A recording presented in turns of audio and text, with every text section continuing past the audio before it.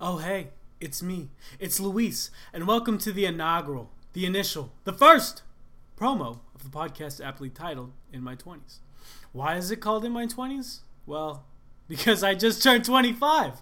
And what better way to face my quarter-life crisis than by starting a project that involves my passion for speaking and my passion for learning. But you're probably asking yourself, why should I listen to this bum? Hell, why am I still listening? Here's why. Are you stuck in traffic? Are you stuck doing repetitive tasks such as busy work or homework? Are there periods throughout the day which are comprised of 1 to 2 hours of pure boredom? If that's the case, then do we have a show for you? In My 20s, main focus is insight and entertainment. Our show is all about bringing the front runners of our generation into the studio and getting to know them, what they do, and how they're conquering their respective industry. Whether they're running a multi-million-dollar business, completing their PhD, dominating their social media empire, or creating a new wave of eclectic fashion and trends. Our aim is to bring in the brightest minds of today and see what makes them tick, what drives them, and what challenges they've overcome along the way.